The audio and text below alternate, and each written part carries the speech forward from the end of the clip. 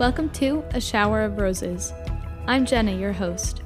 On this podcast, we read together the readings for the upcoming Sunday Mass in the Roman Catholic Church, so that when you walk into Mass on Sunday, you feel enlightened and empowered with the knowledge of the gospel that you need to have a meaningful and personal experience with Christ every week.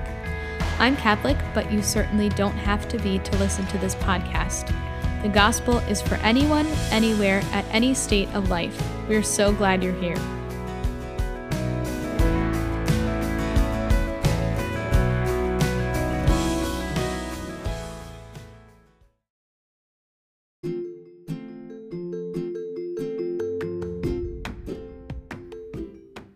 This episode of the podcast is brought to you by Hallow. Hallow is the #1 Catholic prayer and meditation app. I have been using Hallow for several months. I was a little skeptical at first because I wasn't really into praying with apps or my phone, but Hallow has changed all of that. It has become a keystone in the way that I pray all day, every day. I start off my day with a minute meditation. My husband and I end the day with a sleep meditation or an examine, and there's all of that and so much more content in the Hallow app. And I am partnering with Hallow to give you a free trial of all their fabulous content if you go to hallow.com/showerofroses. That's HALLOW.com/showerofroses.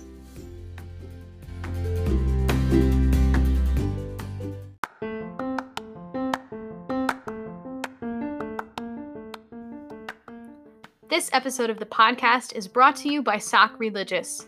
You guys have heard me talk about Sock Religious before, but I just wanted to share with you some of the awesome products I've gotten from them over the past few months. My husband got me for Christmas a pair of Our Lady of Guadalupe socks, and I absolutely love them. They are perfect for wearing under my boots that I wear to work all the time. They are super soft and well made. And for our Valentine's Day, I got my husband this t-shirt, super soft, that says, "First things first, I'm the realist," and it has a picture of the monstrance with the Eucharist in it. I absolutely love it.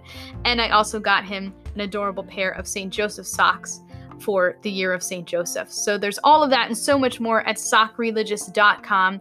If you use the code ROSES at checkout, you'll receive 10% off your order. That is sockreligious.com. Use the code ROSES at checkout.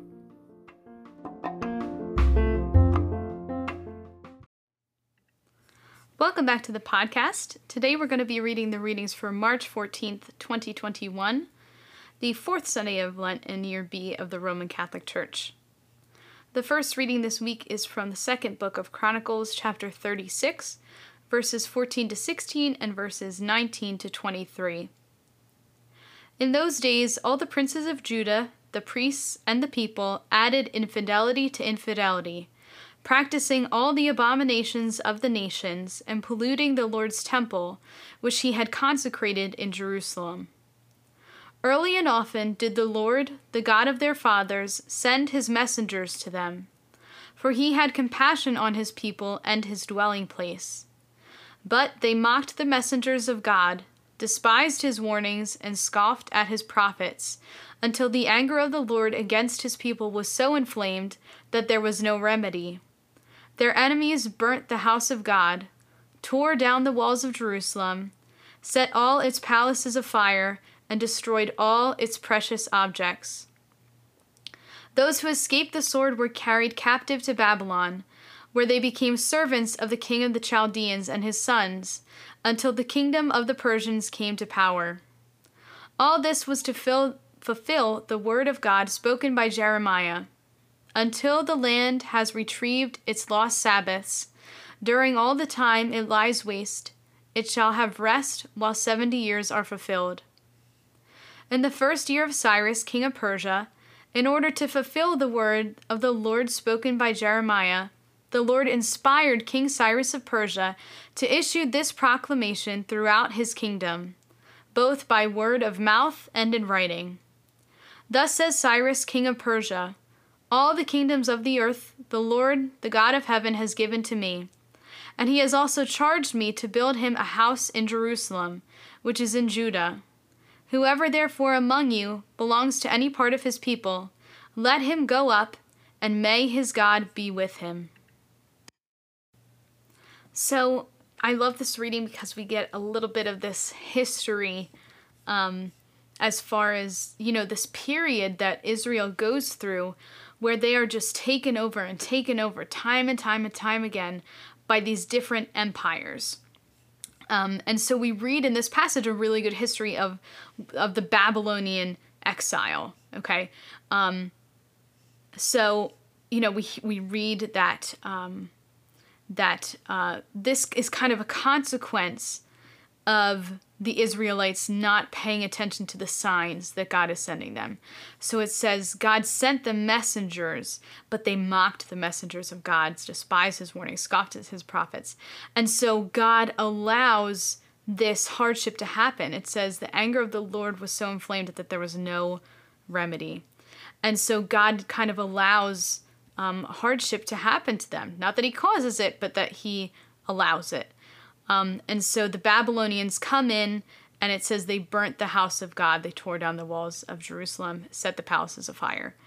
And so if they survived that, then this is when the Babylonian exile happens, that the Babylonians took over, the Holy Land, and they casted out the Jews. They were not allowed to live in their land. But then after the Babylonian Empire falls, then the Persian Empire comes into power. And we read here that the Persian king was a little bit more sympathetic to the Jews because of the Lord inspiring him, right? It says the Lord inspired King Cyrus of Persia to, he's going to rebuild the temple, and he says the Jews can go back to Israel, to their chosen land. It says, whoever therefore among you belongs to any part of his people, let him go up, and may God be with him. So finally, the Jewish people are freed from their exile, and they can return to the land chosen by them for God. So this is a really important reading for us to hear during Lent, because in the past few weeks we've been hearing all about these covenants. And this week we're hearing about another piece in the salvation story.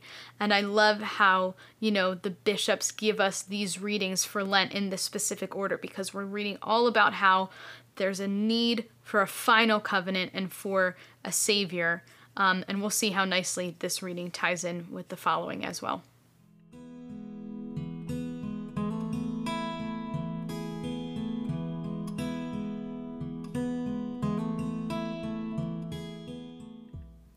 The second reading this week is from Paul's letter to the Ephesians, chapter 2, verses 4 to 10. Brothers and sisters, God, who is rich in mercy, because of the great love he had for us, even when we were dead in our transgressions, brought us to life with Christ.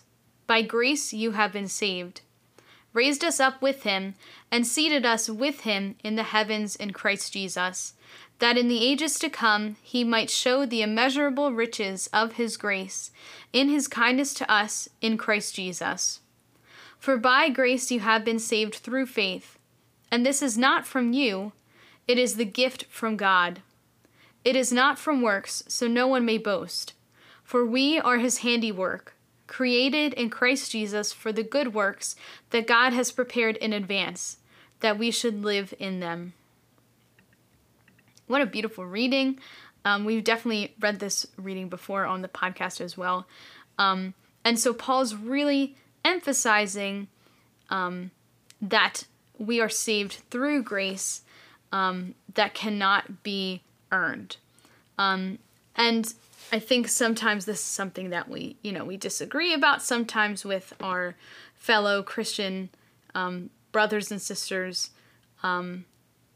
As Catholics, we believe that, yes, we are saved by grace, but also our works need to reflect that, whereas some denominations of Christianity tend to emphasize that we are saved by grace and grace alone. Personally, I think we're all kind of getting at the same thing, but I think people kind of get stuck up on this idea that our works have to reflect this grace that we've received. So anyway, what Paul is trying to emphasize here is that we cannot earn grace, which is absolutely true. Grace is a free gift given by God to us. There's nothing we can do to earn it. And so that was something that these early Christians who were living as Jews, right? They were Jewish people, a lot of them. Some were Gentile converts, but a lot of them were Jews, just like Jesus, who were then following Jesus. And at the beginning, they still considered themselves Jewish. So a lot of them were really wrestling with, what does it mean to be a follower of Christ? Are we still Jewish? And do we still have to do these, what Jewish people do? So that's kind of part of what Paul is addressing here. That none of these rituals that we go through, the works that we do, they are all good and they're necessary, but they do not earn us grace. It's by grace we have been saved. We cannot earn our salvation. And he reiterates that kind of over and over again.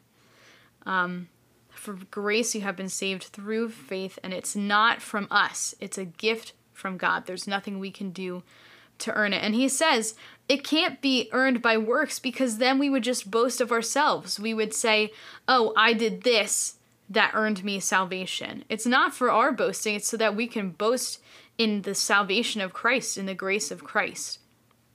And so it's not of our own accord or our own accomplishments that we have salvation. It is a free gift from God.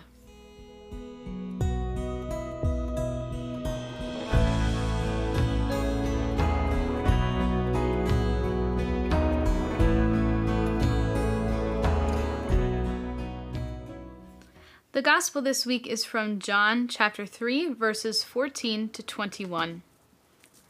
Jesus said to Nicodemus, "Just as Moses lifted up the serpent in the desert, so must the Son of Man be lifted up, so that everyone who believes in him may have eternal life. For God so loved the world that he gave his only Son, so that everyone who believes in him might not perish, but might have eternal life. For God did not send his Son into the world to condemn the world, but that the world might be saved through him. Whoever believes in him will not be condemned, but whoever does not believe has already been condemned, and because he has not believed in the name of the only Son of God. And this is the verdict, that the light came into the world, but people preferred darkness to light, because their works were evil. For everyone who does wicked things hates the light and does not come toward the light, so that his works might not be exposed. But whoever lives the truth comes to the light, so that his works may be clearly seen as done in God." I love the way that these Lenten readings are arranged to so beautifully fit together. A little bit of context, it starts out with Jesus saying to Nicodemus. So who's Nicodemus? This is a Pharisee who's kind of like this. He's very intrigued by Jesus. Some people refer to him as a disciple of Jesus. And so he approaches Jesus in secret and says, I know that you are of God because you're doing these amazing things that only God can do. And he says to Nicodemus, no one can see the kingdom of God without being born from above. And Nicodemus says, well, how can we be born again? Are we going to go back into our mother's womb? And Jesus says, no, you have to be born again of water and spirit. He's talking about baptism. And so Nicodemus says, I don't get it. How can this happen? And so Jesus says, how do you not get it? I'm trying to explain to you that we need to believe in things of heaven, not just of earth. And then that's where we end up catching in where this reading started. So Jesus says, just as Moses lifted up the serpent in the desert. If you remember, this is from the book of Numbers. Moses put a serpent on a pole, and John is saying, this serpent was, glorified. And so Jesus, in the same way, will be lifted up and glorified at his resurrection after his death. And then we launch into this beautiful, beautiful reading, which, the most famous Bible verse, John 3:14, God so loved the world that he gave his only son, so that everyone who believes in him might not perish, but have eternal life. And this ties in so beautifully with the second reading, that we are saved through our faith. The grace of having faith, right? Whoever believes in him will not be condemned, but whoever does not believe has already been condemned. That's really important, that line. John's not talking about predestination, that those that do not believe in Jesus are predestined for hell or are damned to hell, at the first sign of disbelief.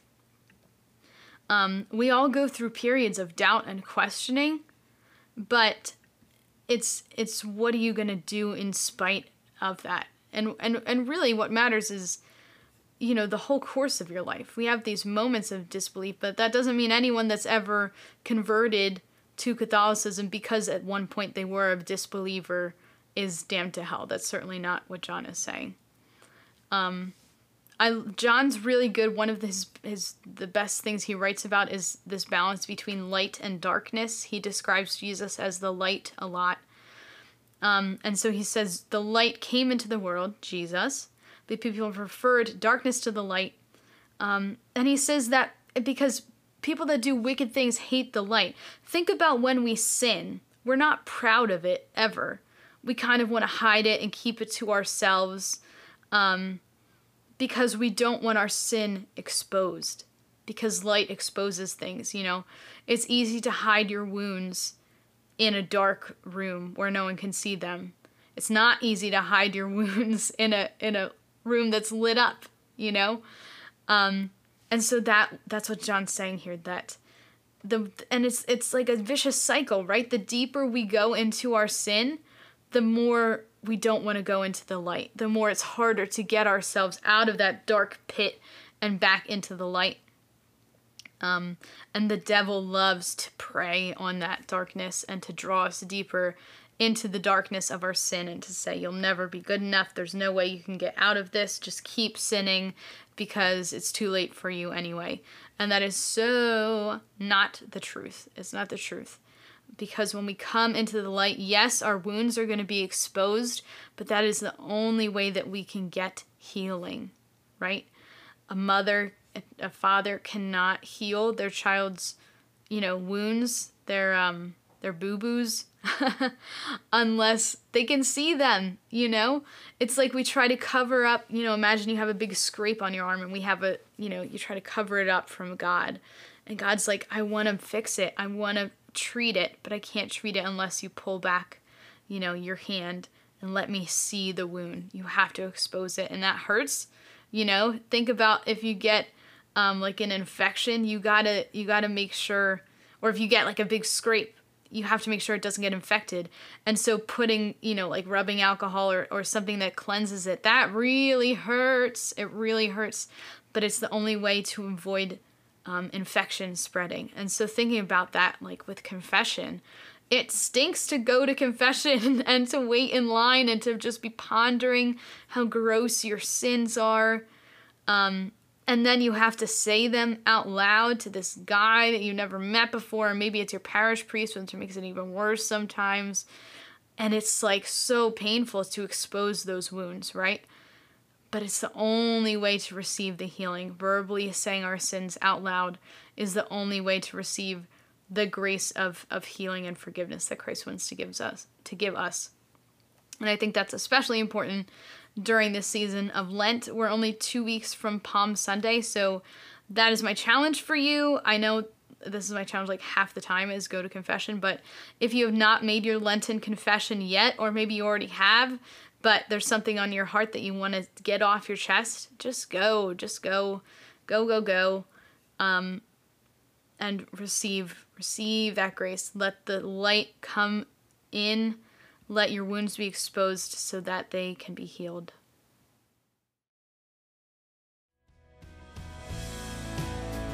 Thank you for tuning in to this week's episode. Please be sure to subscribe to the show so that you never miss an episode, and it would be awesome if you could give us a good rating and review on Apple Podcasts or wherever you listen to the show. Those ratings help us get this message of the gospel out to as many people as possible. You can follow us on Instagram and Twitter at A Shower of Roses, and like us on Facebook, facebook.com/A Shower of Roses podcast. You can also check out ashowerofrosespodcast.com for more information about the show, or to send us an email or feedback. We'll see you back here next Wednesday. God bless you and have a great week. Carry your word as you carry